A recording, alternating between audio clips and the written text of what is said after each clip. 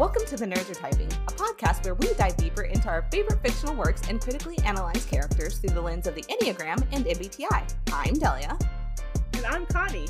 We're excited to nerd out with all of you about our favorite characters, and today some of them are our favorite characters.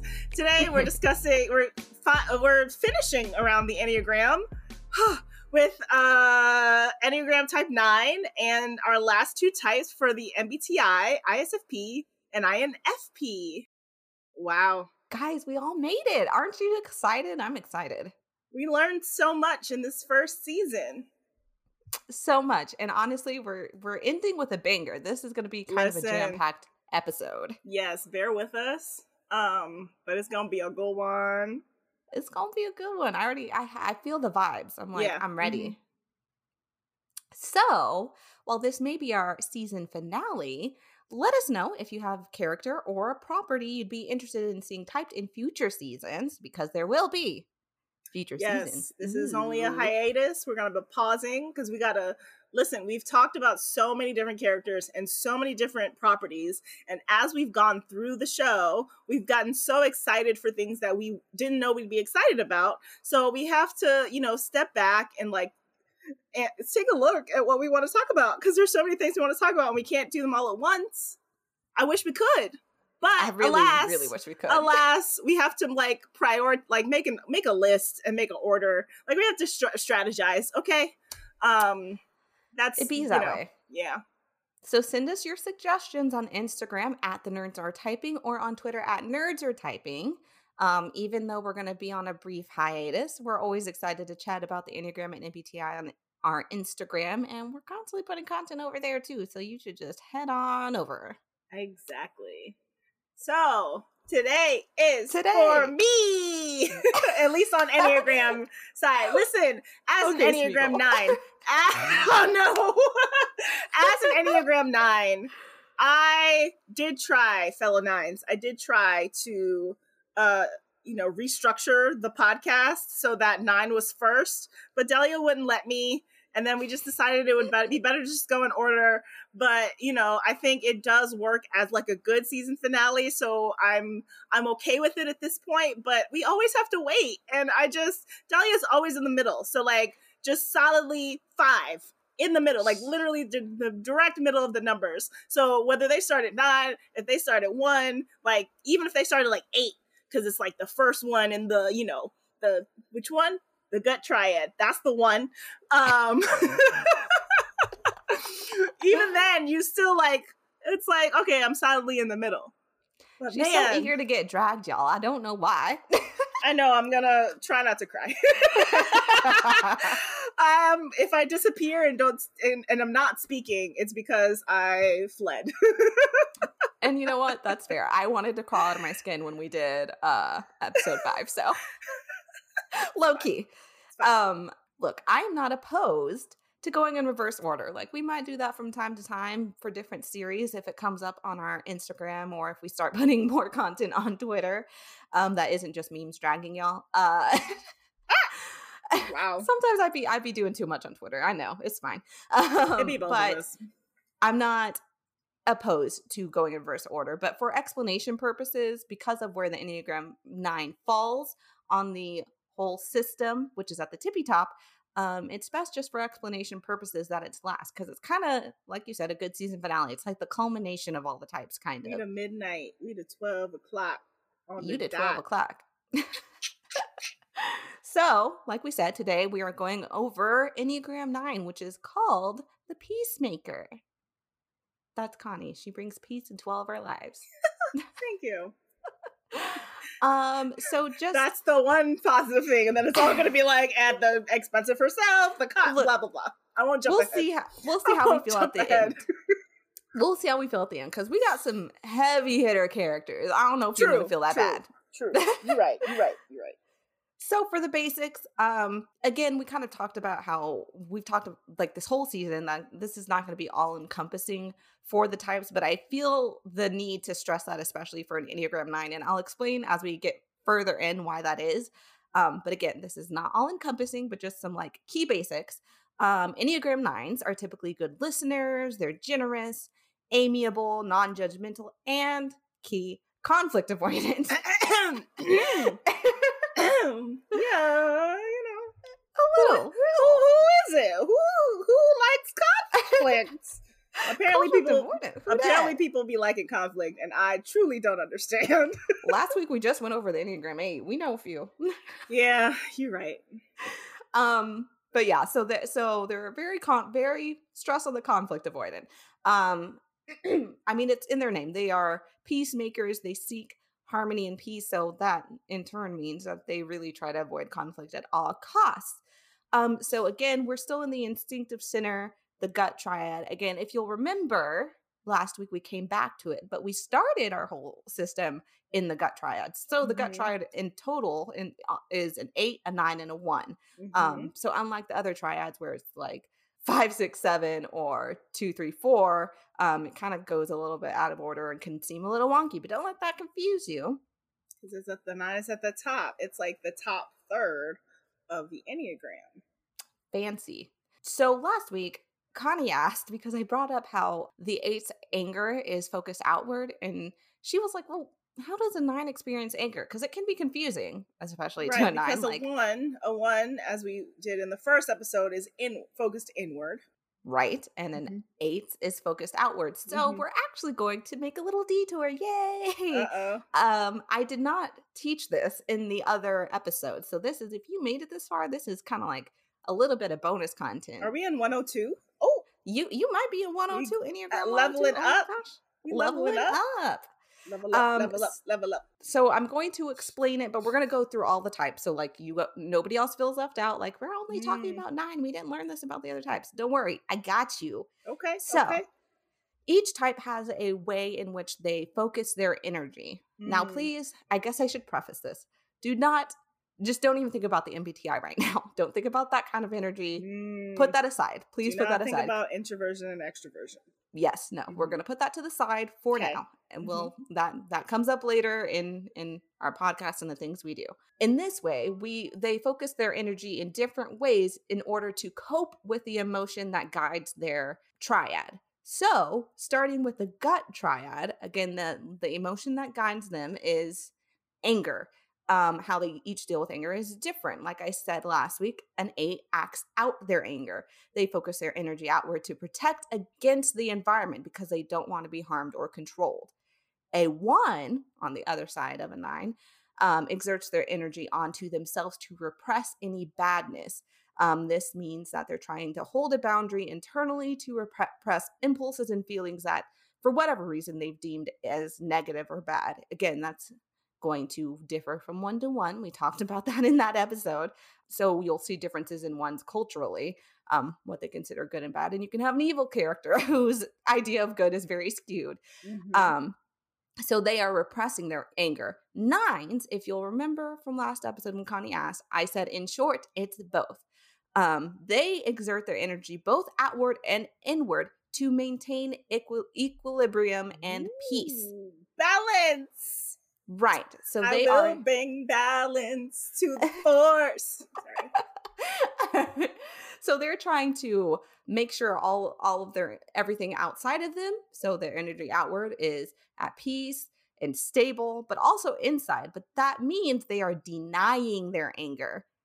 A lot of 9s will not even realize that it's there. Ooh. Yeah. Okay. Which I think also for 9s in particular means they will mistype a lot. But there's a lot of reasons why 9s will mistype. We'll come back to it because, again, we're in our little bonus part. So we're going to move on to the other types. We're going to move back over to the feeling center. Do we remember what emotion guides the feeling center? Maybe? That's fine. It's shame. I was like, wait, I co-host this podcast. Why don't I remember? I was about to be like, the head. I'm failing my own quiz. Wow. She the MBTI expert. She ain't taking the quiz. This is you guys. If y'all got it wrong, that's on y'all. Y'all are the students. Yes. Yes, we are co-teachers here. We are co-teachers. Don't ask me MBTI questions, please.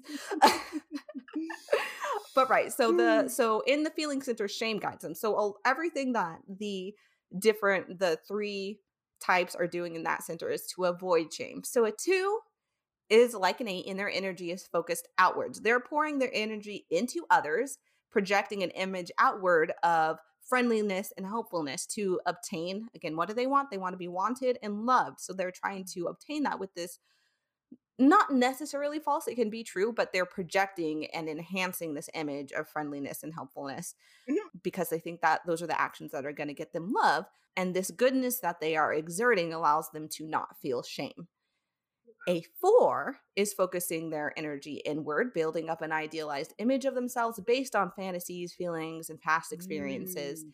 Very like, aesthetic. Like that's like I feel like that description is it can be very deep, but also it can also be kind of it's both shallow and deep. Like it Sure. runs the gamut, I guess is what I'm Yeah. trying to say. I think partially because fours like to, like you were saying, that fours sometimes can present like seek uniqueness. And so Mhm. sometimes it's deep and it's internal, and sometimes it's like they just wanna be different. Right, exactly. And so So that's the shallow part, yeah, it's focusing it internally so they can try and realize this idealized image of themselves because they believe that will bring them what they desire, which is a sense of authenticity. But by doing this, and part of this is dramatizing their past experiences, it allows them to victimize themselves and avoid feeling shame. Guys, I didn't know she was going to drag every single one of us this week, but again, it is the season finale.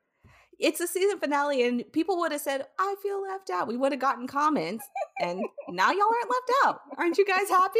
Wow, I don't think anybody was going to say that. I think that was just Delia's INTP and 5 looking for Yes, all they the would have. possibilities and being like, nope, cutting that one off, cutting that one off, cutting that one off.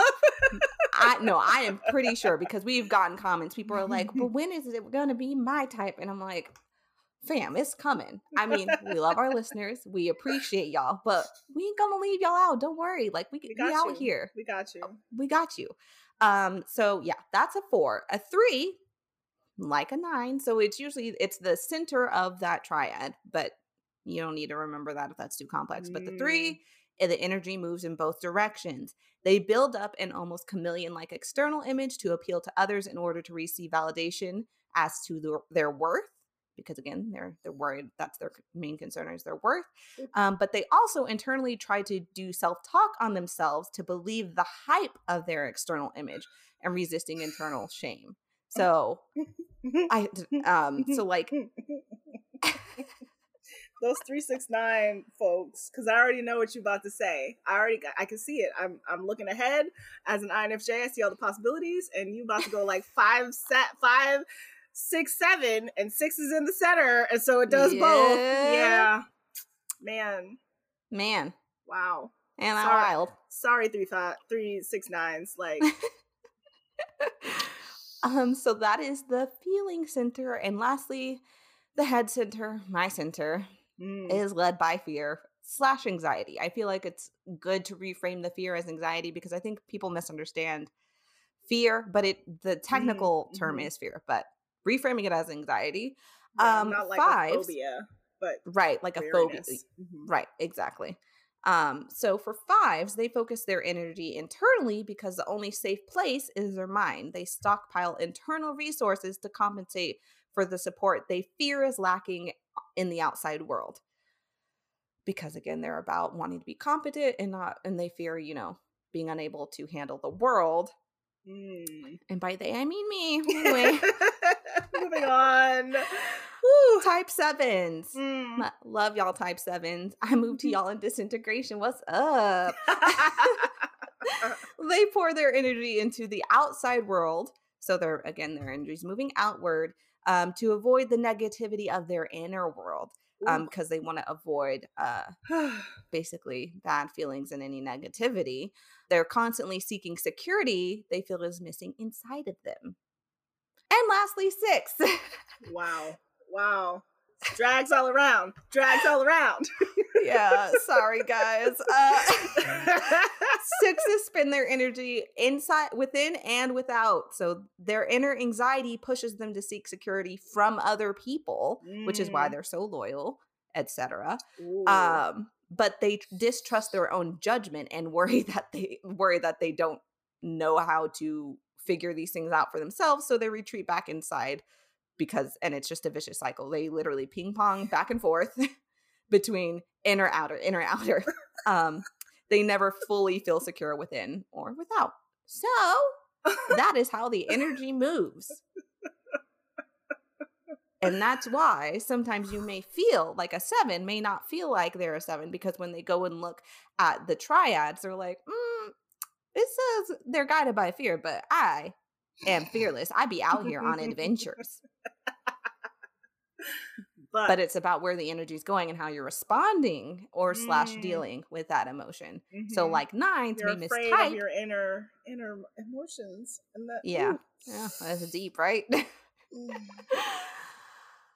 But 9s may mistype because they're like, I don't have any anger. I'm chill. Especially 9s at their most average, because 9s are, the more than any other type, prone to falling asleep to themselves. So that's like Enneagram and lingo. Also just falling asleep. Right, 9s literally be falling asleep. Naps though, nap time, love it. But in Enneagram lingo, like the whole point of the Enneagram, we've kind of talked about this and touched on it before. The whole point of the Enneagram is to wake up to your true self, that because like personality is a mask that we put on to like deal with our traumas. We've talked about that before. And so 9s are the most prone to falling asleep to themselves, because they moving on to their core desires and fear, desire to be at peace internally and externally. The reason that they're conflict avoidant is because their deepest fear is loss / separation. Ooh, yikes. I feel the drag for my friends. Okay, anyways, moving on. Can feel it through the call. Yeah. But that's why they're conflict avoidant and they desire peace at all costs, because they we love abandonment issues. Yikes. You have to laugh. It's what you gotta do, because yeah. So they avoid conflict at all costs because they're afraid if there is conflict, that'll cause people to leave. So it's fine. It's fine. Did we talk about the fact that because 9s are at the top of the Enneagram, like the ways in which we going there? Okay. Yeah, we go in there. All right. First, I just want to talk about, because they want to be at peace and they're conflict avoidant, it's to the point that they do not know themselves. Like that's what makes them. We didn't talk about that, but they are also very indecisive. They literally. I swear this is not like a big huge subtweet to Connie. It just is what it is. It's the strongest drag of ever. But they're very indecisive because they don't know their own needs, because they're so busy repressing them so that as not to cause conflict amongst other people and those around them. And so that's like their actual needs, like what do you want to eat? Where do you want to go? But also their wants, their dreams, they often just won't know, because it's not because necessarily that specific thing is going to bring conflict. Like if you talk to a 9 and it's like, oh, what do you want to be when you grow up? And they're like, I don't know, that was a bad example, because like you don't have to know what you know that the answer to that, but it's very true. I was talking about this with a friend the other day. I only ever knew that I wanted to be a writer, and it's crazy because I'm like, oh, I've accomplished that, but otherwise I only decided what I wanted to be in life by like rejecting things as opposed to deciding anything. See? But because it's not necessarily like that, wanting to do that or not knowing what you want to do is not necessarily because like if I choose I want to be a writer, that will cause conflict. It's because you fall out of the habit of being in touch with yourself by avoiding other decisions and speaking up in other ways that in general you fall asleep to your own wants and needs. So they're just bad at making decisions all around. Sorry. I'm moving on. Which makes them similar to 2s. We would talk about that when we got here. 2s often mistype as 9s, and that is because 2s also are very indecisive and kind of unclear on their needs and wants, but that is because they are putting on an image. They know what they want deep down, and they want those needs met, and they kind of expect other people to meet those needs. They're just kind of keeping them to themselves as not to interfere with the image that they're friendly and helpful, and so it's motivated that they're keeping it hidden from everybody else. But if you fall out of practice and you're keeping it hidden from other people, it also become hidden to yourself. So Yeah. for twos who are mistyping as nines, it is very difficult to suss out why. Why do I not know what I want? Is it because I'm just trying to remain, like, keep stasis, keep peace? Or Mm-hmm. is it because I want people to think I am a certain way so that they love me? Specifically, a helpful, friendly person who needs and wants nothing. I am the helper. They don't help me. So think on that Mm. if you're confused. Drags all around. Drags all around. So next, the 9 in the Enneagram. Woo! In the system, they are at the very top. So a thing about a 9, because they are so conflict avoidant. I said at the top, they're very amiable, and they are, but also means they're kind of malleable with their personality. Not in a manipulative way, like more unhealthy, like twos or threes. It's more just like sincerely, like whatever the group wants, I will go with it. Mm-hmm. Mm-hmm. Mm-hmm. Which means, like, if you're with an outgoing group of friends, you're going to be more outgoing and be like, yeah, let's go do it. But if you're with friends that are like, yeah, I'm kind of just, I want to chill here, they're going to be like, yeah, I want to chill here. That's fine. But it means that they're not chameleons like a 3 is necessarily, but they just take on a lot of the traits of the rest of the Enneagram. They're kind of said to have all of the traits, and like we all do, but the 9 specifically does, which means, again, a lot of 9s have a hard time typing. Yeah, I think when I first, like, before I met Delia, and she like explained how to like figure out what your Enneagram is, which is just, read them all, and whichever one hurts your feelings the most is probably the one. I think Exactly. I like took a couple tests and I was like trying to read the descriptions, but I was overwhelmed by the system. But I think 2 and 6 were the ones that I was like, well, maybe I'm a 2, maybe I'm a 6. 6 makes sense because anxiety, but also 9 goes to 6 in stress. So that tracks. And then if 9 and 2 are both the ones that are sort of like, I don't know, that also tracks. Mm-hmm. Exactly. So it can be hard to suss out, but I encourage you, potential 9s out there, or 9s who are doubting that they're 9, just really sit with it for a while. You really have to look at the key motivations and the key fears, and also where you're moving around the Enneagram. So to get to that, we have our wings. This is a little bit more confusing, but I believe that the class can do it because we've made it this far. We made it this far, guys. Wings are on either side of us. So what are the wings to a type 9? 8 and 1. Ah, Crazy. very good. I know. It's 11 crazy. and 2. You hold your hands on the steering wheel at 8 and 1. Exactly. It's just like a clock. So an 8 is to one side and the 1 is to the other, because the 9 is the 1. last type. Yeah, 11 and 1, but clocks. It's like math. I can't do it. It's fine. She's a New Yorker. She doesn't drive. Exactly. That's what it is. So for the wings, a 9 with a type 8 wing is going to be more grounded, outgoing, assertive. And I wanted to highlight this not as a negative, but because, again, more things that can muddle the type of a 9. They'll be quicker to anger. So most 9s deny their anger and kind of are asleep to it.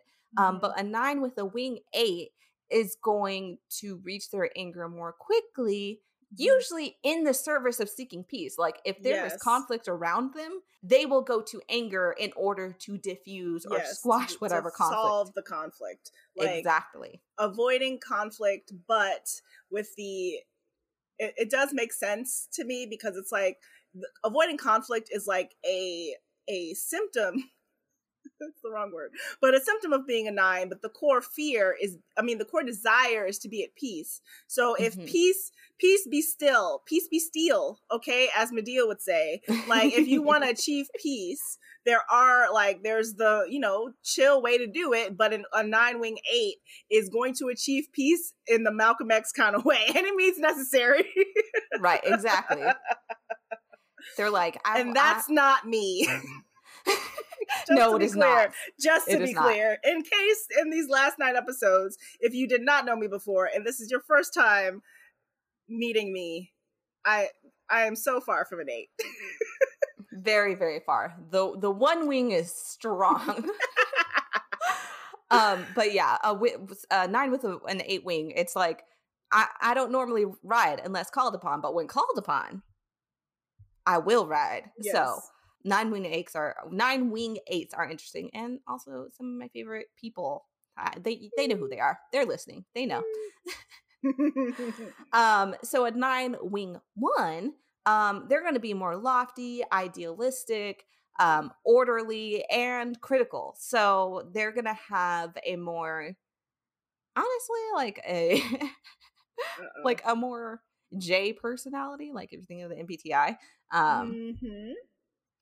but yeah, they're going to be also more reserved and calm, I think, type of 9. A 9 wing 8, sorry, is going to be, like I said, more assertive, but also maybe skew towards the extroverted. So Mm-hmm. Mm-hmm. that's stuff to know. If you want to know what a 9 wing 1 is, just Connie. That's it. Hi. Hello. So moving around the Enneagram again, this is where you really want to key into. If you're not really sure after all of this, you're still like, am I a 9? It's very confusing because I just really don't know. I don't know. You want to look at how you move. So in disintegration / moving in stress, they move toward, like Connie said earlier, they move towards 6s. They become more anxious, worried, and rigid, which can look like stubbornness, I think. Mm. It's very um funny because Delia typed herself and was like, but it's a type 5 is very like logical and like on it about that kind of thing. Like they just know who they are and they just know like, yeah, this kind of sucks here as a 5. But I can hear the way that Delia is trying to like drag everyone equally, but also like I'm literally on this call with her. I know. And so it's like, is there another way to say it? No, I just have to say it. You just have to say it. I knew what I was signing up for when we decided to do this podcast. So it's fine.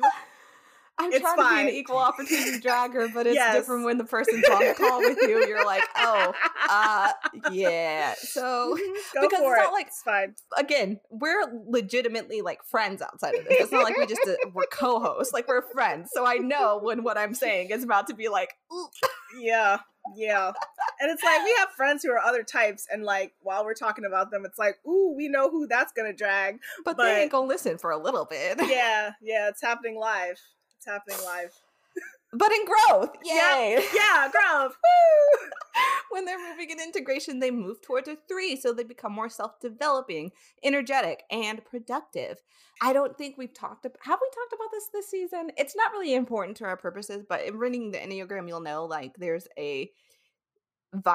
there's virtues and sins attached to each Enneagram type, Oh, but not brother. like in the kind of like not actually like it's not actually religious, but like avarice, Mm-hmm. gluttony, those types of things. And for Pride. 9s, Mm-hmm. it's sloth.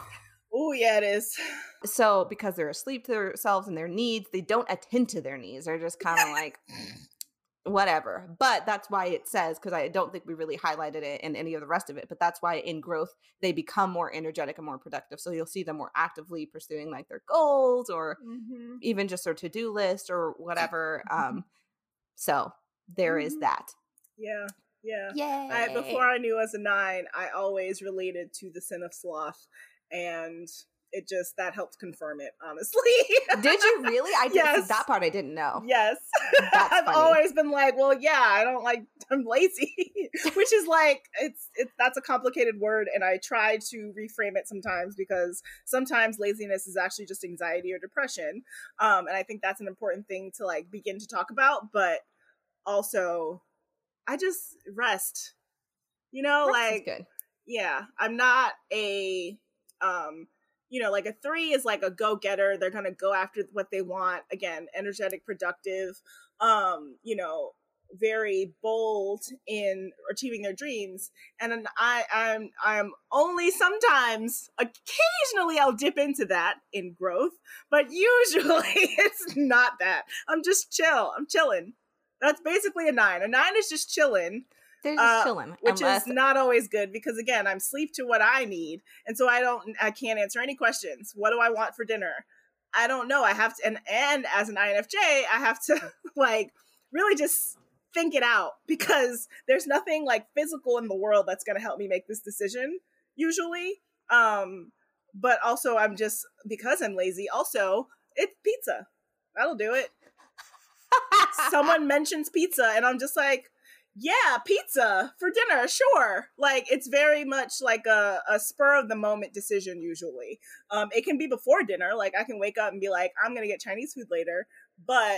And that's a decision made, but it's not like, it really kicks in when it's like a group decision, because a 9 again doesn't want to cause conflict. We don't want people to be upset, and so it's like, oh, you choose the restaurant. Well, what if they don't like the restaurant? What if something bad happens? Like, there are so many like variations of what could happen. So it's like, you don't want to be the one to pick the restaurant. So you're gonna be like, I don't know, because you're going to be constantly weighing the options of like, well, this one has this and this one has that. And you're also always thinking about other people versus yourself, because you want to create harmony. You want everyone to have a good time. And so you want the experience to be great, and it just causes too much stress. And so you shut down, and then you're just like, I don't know, you choose. Mm-hmm. And okay. I think I didn't highlight this because I didn't feel like... I'm such a 9. Like, wow. I didn't highlight this because like there's so much to a 9, and I just was like, we can leave that part. But I will say, like, because I wanted to talk about the other aspects of how anger works within the 9, but because they're often conflict avoidant in pursuit of keeping the peace, and make sure everybody's happy and everybody's, at more of equilibrium, not necessarily happy, but like everybody's good. They often don't get there.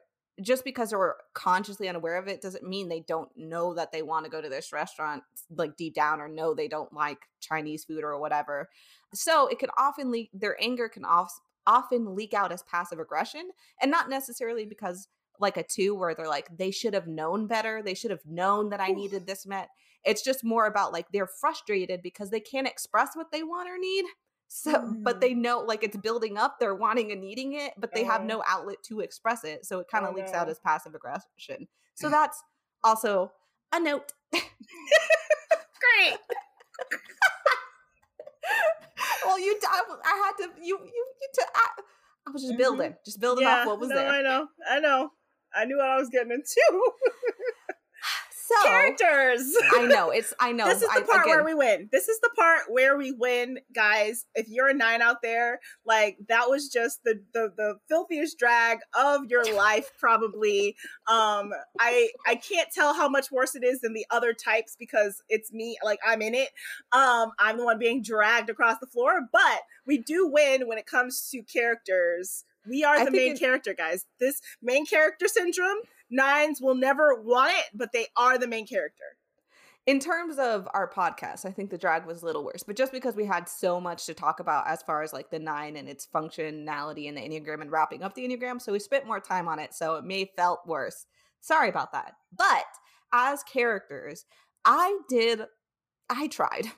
really tried to find, and we might along the way on our Instagram or, just as we go through this journey. Yeah, as we go through this journey, we might find other characters as 9s in a more unhealthy stage, because I really think that would be interesting. And I'd really like to highlight some of those just to give it balance, because the whole point of this exploration is how to write better characters and analyze characters more effectively. But if you typecast characters, that's not good either. So we will find balance at some point. But I think 9s are often make for very good main characters because of their adaptability. They're very good point of view characters.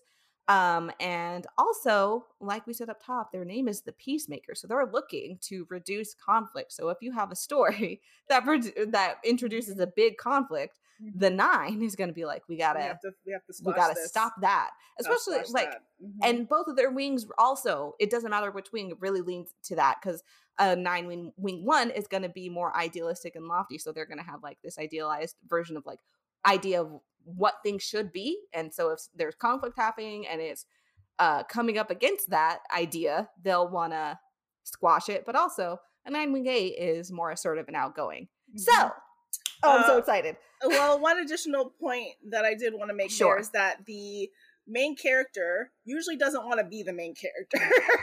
And that tracks for how a 9 would be. Like a 9 is the main character, does not want to be the main character. Like, because it's just like it's the thing now to be like, you are not the main character of the story. Like other people are. Like, no, the 9 is the main character, but they don't want it.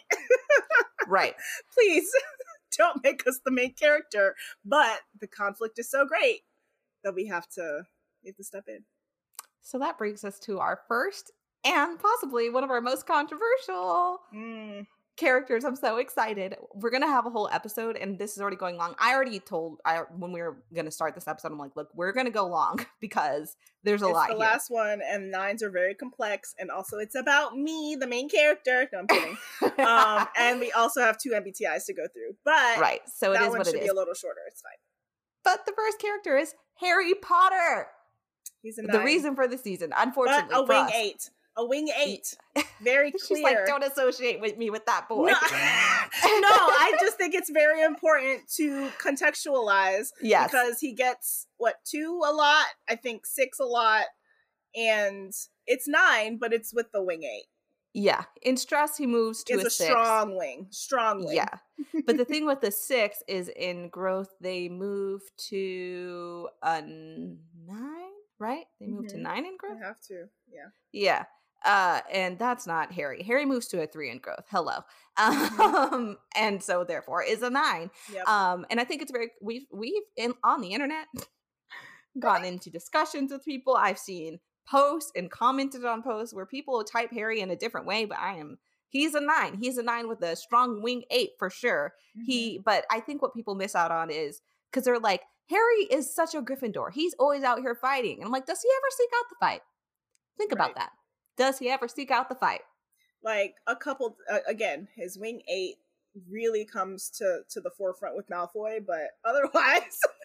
Well, I think with Malfoy, the thing is, but he doesn't, it's usually Malfoy starting the fights. He usually is minding his business, except book 6, but book 6 is we will get to it when we cover Harry Potter in general. He's definitely not in growth. Is what we'll say. Book 6 is which is a thing that we've discussed. Which is a thing that we've discussed that it's hard to type characters a lot because the stories are in conflict. Like the story is the character in stress, and so you do have to take that into consideration when you are discussing. So if people are typing Harry as a 6, it does make sense because he's in a state of stress, but net neutral, Harry is a 9. I mean, also people, 6s are seeking security, and like he would seem like he lacks that growing up with the Dursleys, but I think he really just wants to be chill and be at peace after growing up with the Dursleys. And his biggest fear is loss and separation, which he goes through a lot. Yikes. Oops. So I stand by where I'm going to move on. And I know people will probably be in our comments, and that's fine.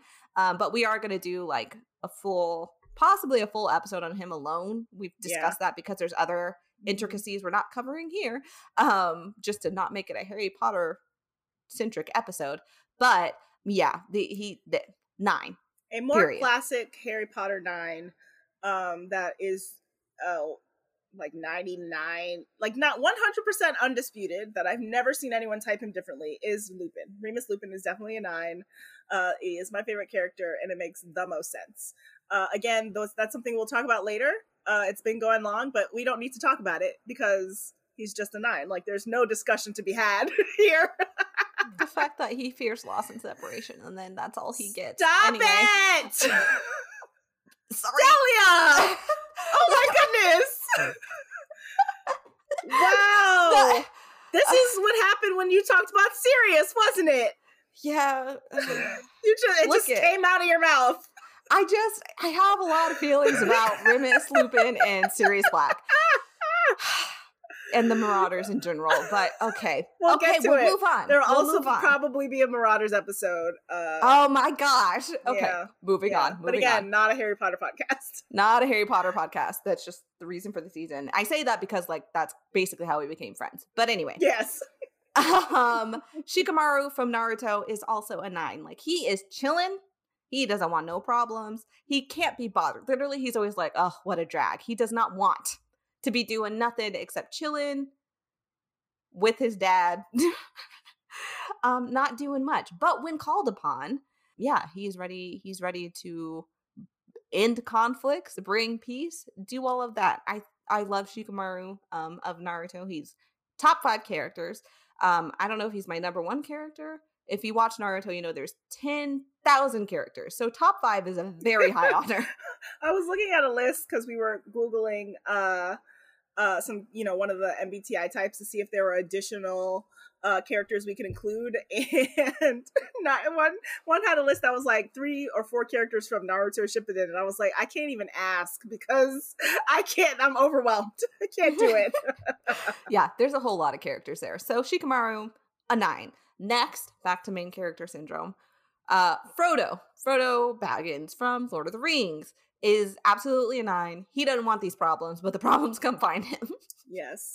And it's sort of especially evident when he decides to take the ring. It's sort of like the conflict of the scene, in the movies is literally what drives him to take the ring because he wanted to avoid all of that conflict, and he's like, well, I guess I have to do it.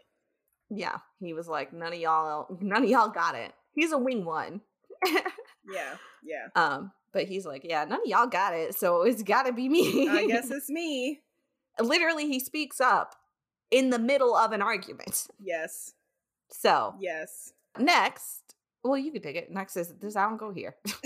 Yeah. Sailor Moon, which I know people are gonna be like, Connie, you really just are just typing all of your favorite characters as 9s, but three Sailor Soldiers are 9s. Usagi being the main one of them. Also, Sailor Saturn, who is also my favorite character, and also Sailor Jupiter. But we'll focus on Usagi right now in that, like, guys, she's the lazy girl who doesn't want to do anything but like hang out and like read comic books and play video games, and these conflicts come into her life and she's just like, I guess it has to be me. She's also very definitely the peacemaker. Like, every single person who's come into her life is someone that she has given peace in some way, shape, or form. She is like, there are 10 Sailor Soldiers and they all get along because they all do it for Usagi.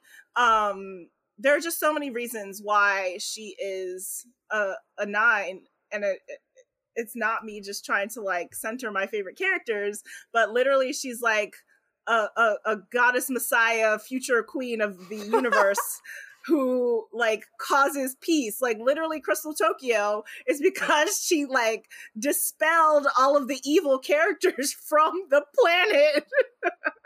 Like, you can't get more 9 than that. I really tried for a long time to be like, maybe she's some other type. Nope, she's a 9. It's just, it is what it is. So, yeah, main character syndrome, but yeah. It be that way. If it fits, it that fits. way. And again, she doesn't want to be the main character. Like, and her character growth on the show is basically like her increasingly like accepting this position that she has. But the first couple seasons, she's just like, she's a crybaby. She's like, I can't do this. And then later seasons, she's also a crybaby, but it's like a more softer, like soft crying, as opposed to like, wah. I have seen a lot of gifs of her crying. Yes, she cries the most. Several characters call her a crybaby. That's funny. I thought to that her was face. just like the anime style, but no, it's a character trait. Yes, got it. Yes. Usagi, you're such a crybaby, and then she's just like, yeah, but I don't want to do this. So next, second to last is Jane Bennett from Pride and Prejudice. I had to include her. I love Jane Bennett. I'm currently rereading Pride and Prejudice. Literally, there's a line that Elizabeth says to Jane, like, all the world is good and agreeable in your eyes, which there you go. She very much is concerned with, I mean, this is also, Pride and Prejudice is a Regency era novel. So part of it is about propriety, but like she very much goes out of her way to repress her feelings and her misfortunes, if you will, that she is experiencing, as not to like worry or cause any conflict with the rest of her family, because she knows her mother will lose it if she knows what's happened to her. So Jane Bennett, a very lovely being, but also a 9. Last. And listen, guys, I know we're like very far into this episode, so we're going to try to contain ourselves because we do have 2 more MBTI types to go. We do. But we have lots of feelings. Lots. It's Zuko. And again, I am not trying to type characters as my type. But Zuko's also a 9, wing 8. Like, it's a fact. The thing is, and again, we'll cover this more later on. We really do need to move on. Like, there will also, don't worry, there will also be an entire Zuko episode, potentially more than one. Sorry to editor Delia, trying to edit all of this down, but it's fine. Don't do it. Yeah, Zuko is definitely a 9, wing 8. The wing 8 is strong. He's also just moving in stress a lot, and I think his anxiety is like focused outward. Mm-hmm. But a lot of people, we talked about this, I think, in episode 4 when I was like making kind of a like remark that people just like to type broody characters as force. Mm-hmm. And he is who I had in mind, because I think just because he goes through this broody period, people are like, he must be a 4 then, because 4s are broody. It's like, well, first of all, not all 4s are broody. Right. Firstly. Second of all, not all people who are going through depression, sadness, trauma are 4s. No. And that is the case with him. He definitely is trying to be balanced within himself. Okay, look, I already see this going long. I need to stop because I was really just about to do the episode. So I know, but some key points are that his whole reason for chasing the Avatar is because he's trying to appease his father, because he doesn't want conflict in that relationship. His character growth really just pushes him towards like actually, you know, centering himself and understanding what he wants in life and moving forward with that. And he is the best, which isn't a 9 trait. He just is the best. Truly love him. He is, but he's a good listener. He's not judgmental. You know, he's conflict avoidant in the way that it just presents itself in a different way. And again, we'll talk more about it later. But also, he's a little quick to anger, and he's very fighty. Again, that's the wing 8. Moving on. Woo! This jam-packed episode we promised on accident. Finale. We didn't, when we planned the seasons. I mean, the episodes. There's a loose structure. It's not very strong, but like some of the MBTIs do strongly tie into some of the Enneagrams. And so today, that's why 9 goes with ISFP and INFP. I think both of those types tend towards 9. And that, you know, you can see some of those patterns in other episodes, but it's time to talk about MBTI. And we'll get to talk about Zuko again. So look forward to that. So the thing with this was an accidental find, but both ISFP and INFP lead with introverted feeling. So their cognitive stack leads with introverted feeling, which I will describe first, and then I will split between each type. So introverted feeling, if you lead with introverted feeling, you're warm, enthusiastic, but you won't really show how enthusiastic you are about something until you know someone very well. That introvert is strong in this type. The introvert is strong. They value harmony above everything else, which is one reason why it's in the Enneagram 9 episode. They're best focused working internally because of that introverted feeling. They work best by themselves. Like, don't bother them.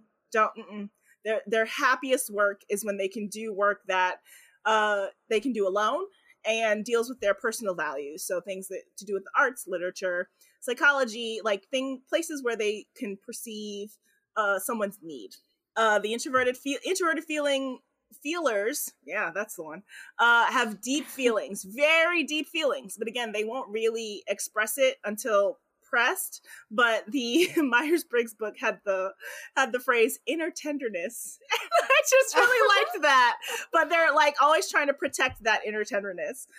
They are very passionate and convicted towards their inner values, but both of those things tend to be hidden by reserve and repose. So that's why you can't really tell if they have these really deep feelings and deep enthusiasms for things, because they're not going to like express it very strongly. They both have a sense of duty and a faith and obligation in obligation, but they don't really care about influencing other people. So like the way that they move through life is that they're going to, it'll work out. It's going to happen. They're very idealistic, but they're not going to like pressure you or try to bully you into doing something. Like that's just not how they are. There's no aggression there. They just have a confidence that they're going to see their way through, which is very like, it's very self-confident in a way that you wouldn't think about for an introvert who doesn't really like talking to other people, but they just know themselves really well. They're very loyal to other people. They're open-minded, flexible, adaptable. But if something that they value is in danger, they stop adapting. There's like a wall that kind of comes up. They're very stubborn at that point. They want their work to contribute to something that matters to them, like a purpose beyond the paycheck. Like, I mean, the paycheck is very important because it helps you do those things. But INFPs especially are very like people who want to save the world is how I think I heard it before. Like that's what they want to do internally, and they can be perfectionists. But it's when they're in that space of this is something I really enjoy and it has value to me and to people in the world. And so there'll be a perfectionist there. But if it's not like that very specific part of them, it doesn't, who cares? It doesn't matter. Whatever. So introverted feeling supported by extroverted sensing means ISFP. ISFPs are the artist or the composer. They're gentle caretakers who live in the present moment and enjoy their surroundings with cheerful, low-key energy. They like to go with the flow and enjoy what life has to offer. They're very realistic because they're the sensing. They live in the moment. And so they see the needs of the moment and try to meet them. Like they're very, again, adaptable. They will meet the moment. They're typically interested in like medical work. They're good crafters. They love nature, see all of that like sensing stuff, like working with their hands and being able to like do things like right now, not like thinking about it very long. I really liked this turn of phrase also in the Myers-Briggs book that was like they use the work of their hands more than the work of their words. So I think I slightly tweaked that because I was like the alliteration needs to happen there, the poetry, okay. She a writer. You know, but an INFP, as we'll discuss later, is more like a person who will use their words to accomplish their goals. But an ISFP is a person, again, that strong sensing, extroverted sensing is very strong in that they will use their hands, crafting, whatever, to be, I don't know, the book used eloquence, like to be eloquent. Their eloquence is in their hands, versus like the eloquence of words, which is where we usually hear that word. But yeah. Oh, interesting. Sorry. Okay. Delia had a revelation there. They're one of the most modest types. They don't think their accomplishments are all that great and kind of need to think more highly of themselves, but they're just very much like, well, we're gonna do it. Like they're not really thinking about acclaim or getting anything out of what they're intending to do. So some characters that it was hard to find a few. Yeah, it was hard to find some characters for this that, you know, we were super familiar with. The ones that I'm sure about or feel very confident about are, again, Sailor Jupiter. She likes to bake. She's very sweet. She's very romantic. And she loves nature. Like literally she's Sailor Jupiter. Like her powers are nature powers, like, you know, thunder and leaves spinning, you know? So I feel pretty confident about that. Which one is, wait, sorry, quick question. Which one's the green one? Sailor Jupiter. She was my favorite when I was a kid. You were describing her powers and I was like, that's the one I liked. Yeah. With the pink bow, yeah. The green and the pink. She's lovely. I remember.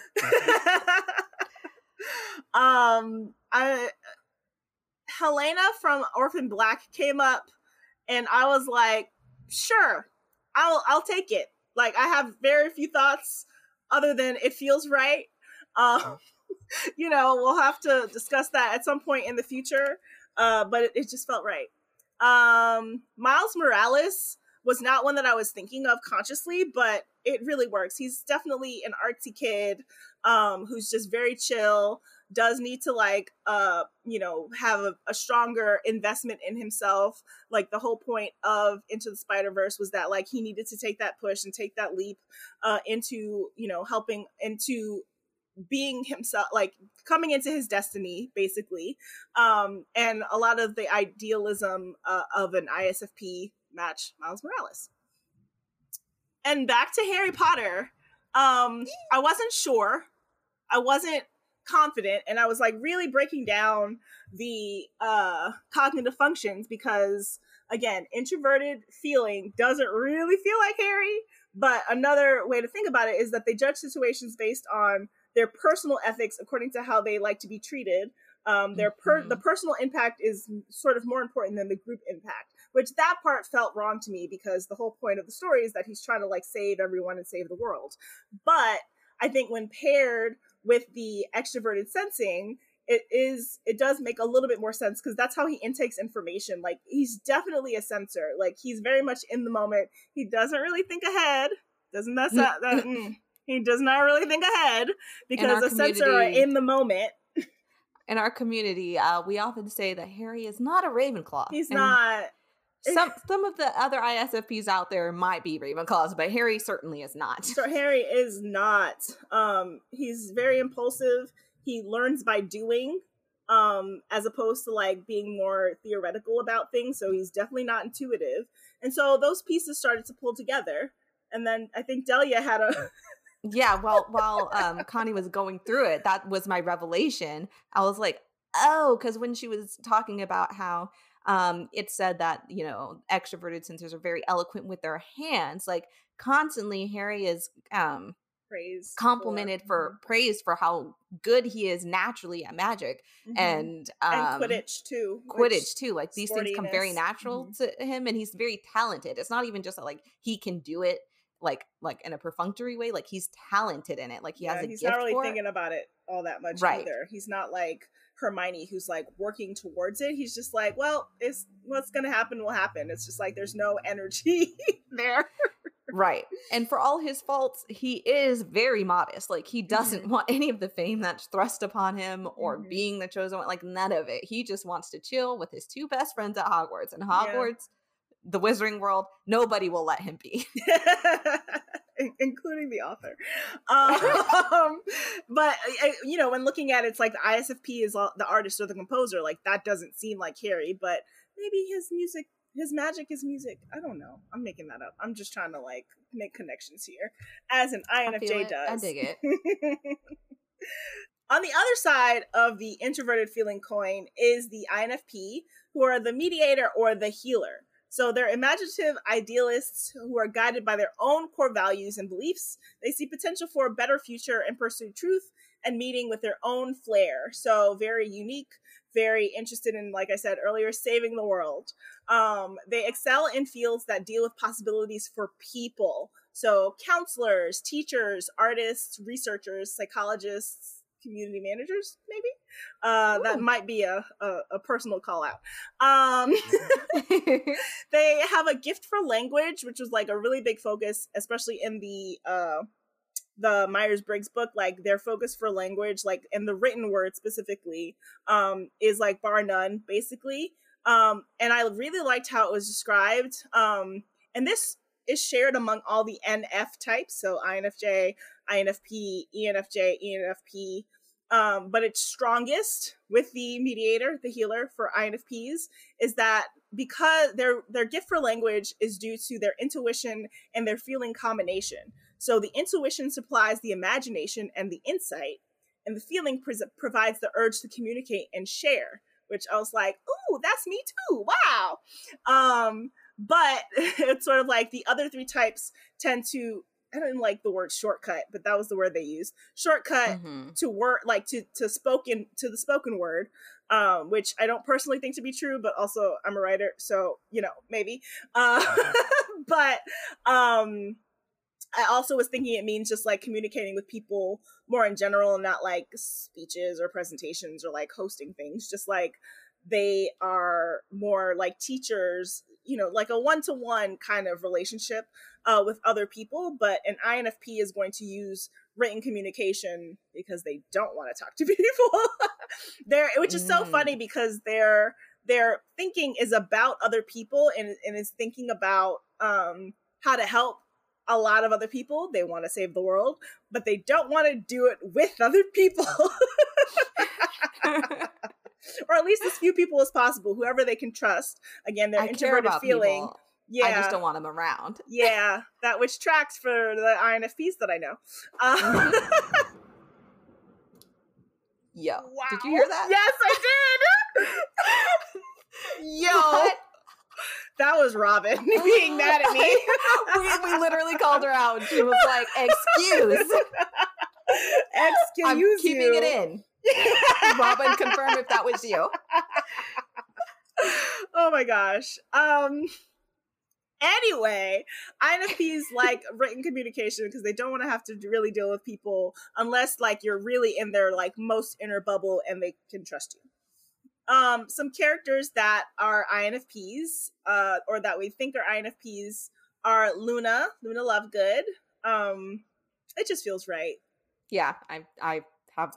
It just feels right. No notes. She very much cares about people. She's not out here trying to like make any waves, really. Yeah. Jasmine from Aladdin. Mostly because we haven't really talked about Jasmine much, and I think I would like to talk about her more.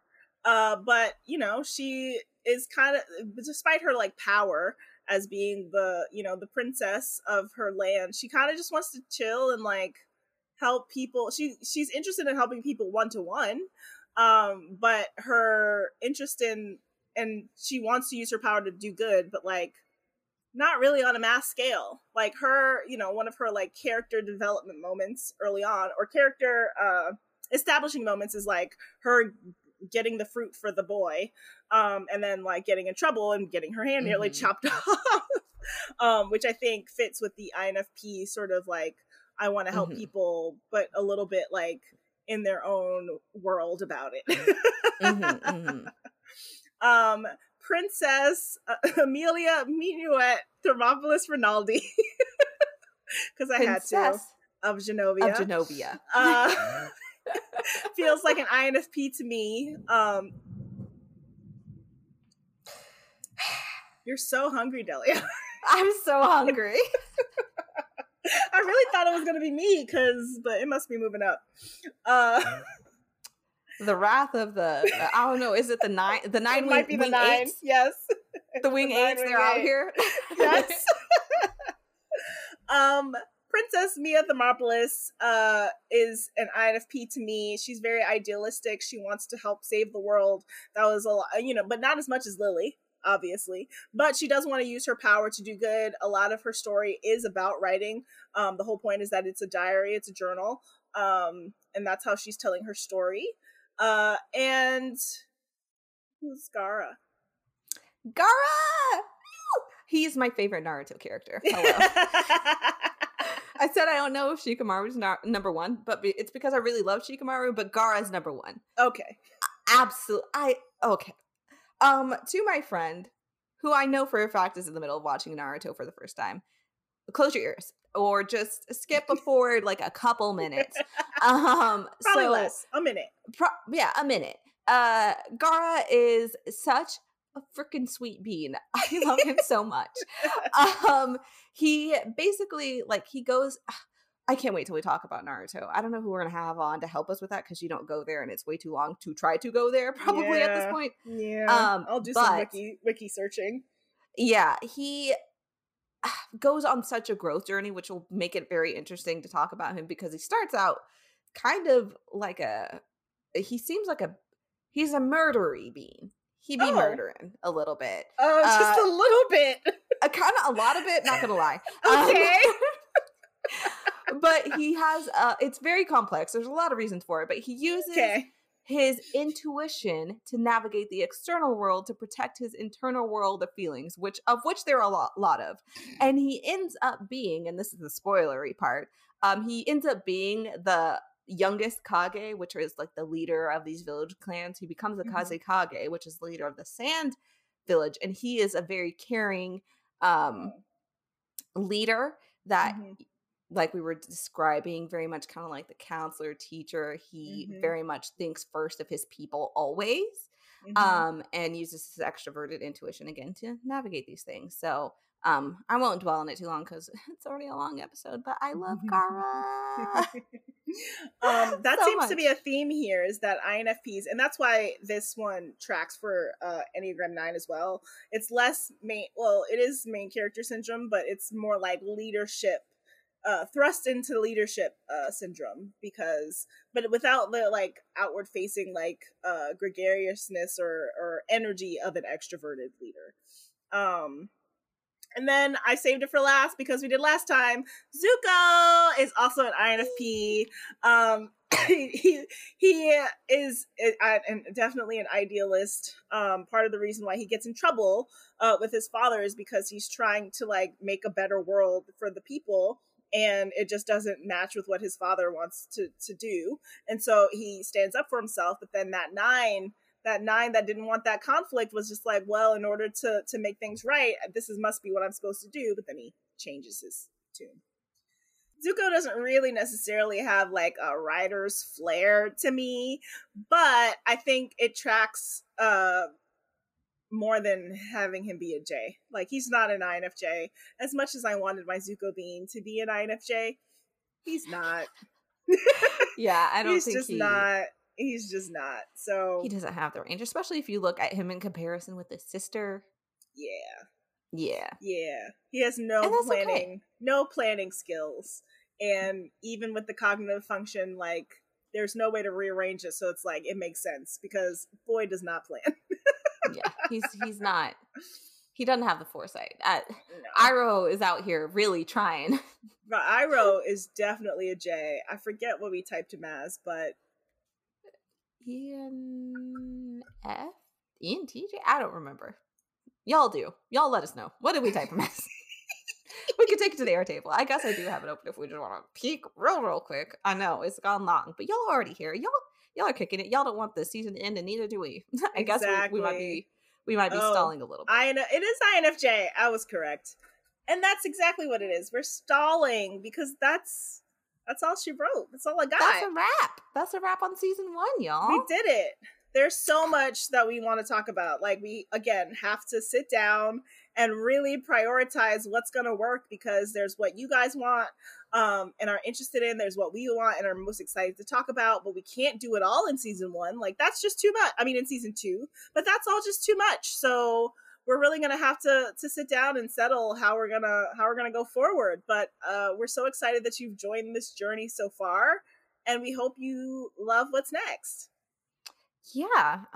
Next season, we're going to take all the tools that we learned and gathered here and begin to use them to dive deep into some of our favorite characters and pick our favorite stories apart, and maybe some of yours. But until then, you can check out the resources we've left in the show notes, or join us on Instagram for more character analysis and Enneagram and MBTI content, because like we said up top, it may be a hiatus for the podcast, but it's not a hiatus over there.